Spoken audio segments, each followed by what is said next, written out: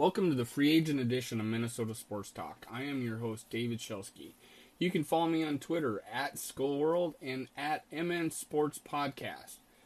After the draft, the 2021 Minnesota Vikings roster was ranked by some people to have as high as the 5th best offensive roster and the 9th best defensive roster. We did this by drafting a left tackle in Darisaw and signing a few vets to one-year deals like Patrick Peterson. What does that leave us going into this year? Well, we got a QB cap hit of $45 million the last year of Kirk Cousins' contract. Whether we extend him or trade him is yet to be determined. We haven't hired a GM and we haven't hired a head coach, so we have nothing to go on there. In future podcasts, I'll discuss even more of potential head coaching and GM hires. Now, overthecap.com shows us that we have a $13 million negative cap hit, which ranks us the 28th best cap situation in the NFL. So there's 4 people that have worse cap situations than us. It's hard to believe. However, you saw Rick Spielman work wonders last year, and that has a lot to do with our cap expert that we have on the payroll. And moving forward, we will still have that to leverage. However, we will have a new GM and we may have a different strategy. So we will see if we can work the same magic we did last year, because we did bring in talent. I will deal with the cap situation on another show, but today I will discuss who are our free agents and who I think is worth keeping. Let's start with Anthony Barr. He was Mike Zimmer's first ever pick, and he's expected to have a cap hit of he had a cap hit of $8,635,000 this year. Now, he bet on himself to be a free agent. He worked out his contract to where he would be an unrestricted free agent at the end of the 2021 season, and he's going to test the free agent market. Now, that being said, he has often been injured the past 2 years. I don't see him demanding a whole lot of money. I don't see him getting the $8 million that he was expecting. He was going to get roughly $10 million a year from the Jets, and he took less money to stay with the Vikings and even restructured his contract. Do I think Anthony Barr is worth keeping? I would say yes, but for the right amount of money. I haven't been the biggest Anthony Barr fan over his career. I feel like he has taken games off, literally games off, and maybe even a month off. But then I seen him dominate and be all over the field. I felt like he played fairly well at the end of the season, even more than Kendricks, I believe, in the last few games of the season. So I do see an opportunity to bring Anthony Barr back, but I find it a less than 50% chance. I think he'll test his market. Zimmer's gone. Zimmer, that was his boy. That was his favorite player. So he may move on from there. Patrick Peterson is a cornerback. Obviously, we brought in future potential Hall of Famer. He had a couple down years with his former team. We brought him in, and I believe we got a really good season out of him. I think he was our best cornerback. He was only $8 million. I could see paying $8 million again to get him back on the team. I listened to his podcast that he has, and he's optimistic about being a Viking. He thinks they have a team that can win, and I think he wants to be a part of it. So there's an opportunity to bring Patrick Peterson back. I don't think he was just coming to the Vikings because of Zimmer. I think he likes the situation in Minnesota. And he did delight us with the pick 6 in the last game, 65-yard pick 6 touchdown. And I think that's a good way to end the season and hopefully make him excited about coming back next year. Sheldon Richardson, $3,600,000. Now, Sheldon Richardson was unique. We had some trouble losing our, defensive end, Daniil Hunter. Sheldon, and we had a couple other injuries. Richardson came in and was effective playing both D tackle and defensive end. In fact, there was times where he was used more as a defensive end, and he got to the quarterback. That, I believe that was worth $3 million. And I think he might be a guy we could bring back. Now, the funny thing is, the first three guys, it says, hey, let's bring him back. Now, Anthony Barr probably is not coming back. Patrick Peterson, there's an opportunity there. Sheldon Richardson, this is his second time with our team. He likes it here. There's an opportunity, especially if we're going to be getting rid of some of our more difficult cap situations, let's say. Now, moving forward, Rashad Hill, I think he's gone. He didn't play very well when we started him the season at left tackle. Darisaw was injured. We actually moved Oludu to left tackle instead of Rashad Hill. So we moved a guard to left tackle, and when we had Rashad Hill as a swing tackle. So that shows you how much faith our team had in him. We used to rely on him quite a bit. I think he's gone. I think and who knows, he'll get on somewhere else, but I don't think he'll be with the Vikings. Now, Xavier Woods, there were times where Vikings fans wanted to kill Xavier Woods, but there were times where he played fairly well. $1 million, he's a $1.75 million salary this past year. It's not that big a deal. That's not a huge number. But with the emergence of Cameron Bynum as a rookie that we got, I believe, in the 6th round this past year, rookie, I think he's expendable. But he may be worth keeping. We'll see. But I highly doubt it. Now, Nick Vigil, $1,750,000. Now he highlighted his season by having a pick six early on. I don't feel like he got to play much this year. I think he's an average linebacker, your run-of-the-mill linebacker. He may find more money somewhere else. He may price us out of bringing him back. But I could see him still being a Viking. Now, Mackenzie Alexander, although he was only $1,127,500, he didn't play well much of the season. He didn't show us what we brought him in for. However, if we lose a Patrick Peterson, in free agency, and we have to rely on our current cornerbacks, he may be someone we might, in desperation, have to try to bring back. We'll see, though. But I don't think the Vikings would want him back. I think they're hoping for better situations.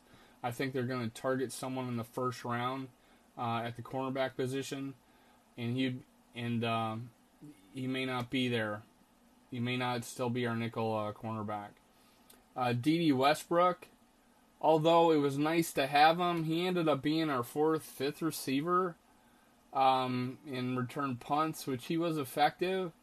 It's worth $1,127,500. I do believe we have opportunity to have a KJ Osborne return punts. So D.D. Westbrook might be just an odd man out at receiver, because we're pretty stacked at receiver right now. Everson Griffin, a little over $1 million. It is my belief, because of losing both our coach and our GM, that there's not very many advocates for Everson Griffin coming back.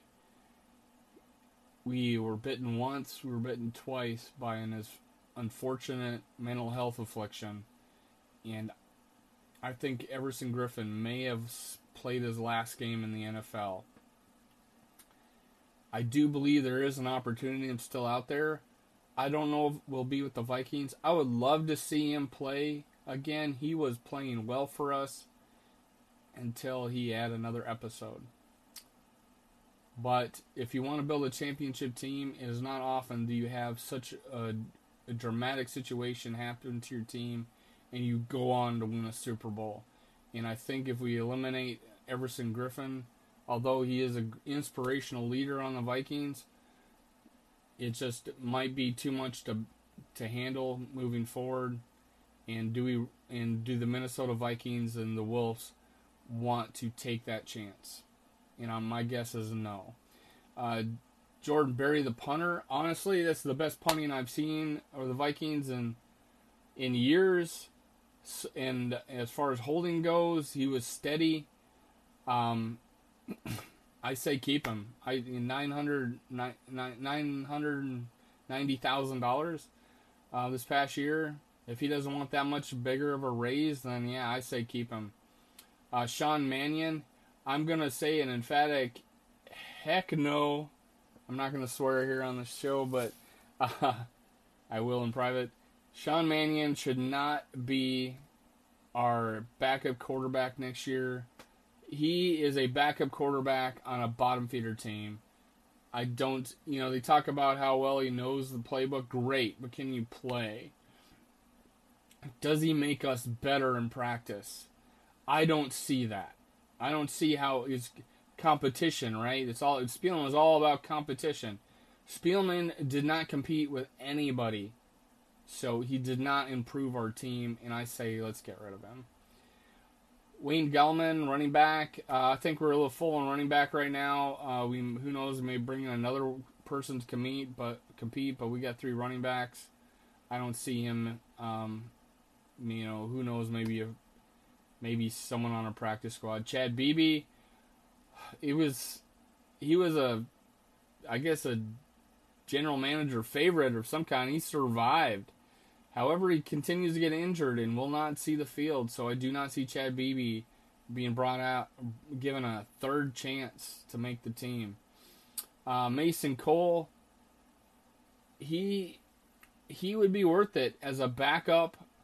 If we can solidify our right guard position, he'd be great for a backup, if not starting center and right guard. I do feel like you'd be the backup. I would prefer him to be the backup or the starting center. It depends on if we bring in a free agent center or a free agent guard or both. But Mason Cole, if he doesn't find more money elsewhere, I would gladly have him back. He played well while he was this year in the Vikings. There was one game where he did get kind of blown off the line on a few plays, but overall he was pretty steady. Chris Herndon, his first catch was a touchdown, but he was not worth trading off a 4th-round pick that we'll never get back. Good, I think it was the Jets. Good play on their part, getting a 4th-round pick out of Chris Herndon. I don't think we would have made the same trade if we knew how good Tyler Conklin would have played. But the signs were there. We knew Tyler Conklin could play, but how well he could play was yet to be decided. Chris Herndon was because we lost Irv Smith Jr., it seemed Spielman, and I'll talk more in the future about this, made a desperation trade, and he has in the past, and that's why we got Chris Herndon. So he will not be back. Greg Joseph, kicker, $780,000.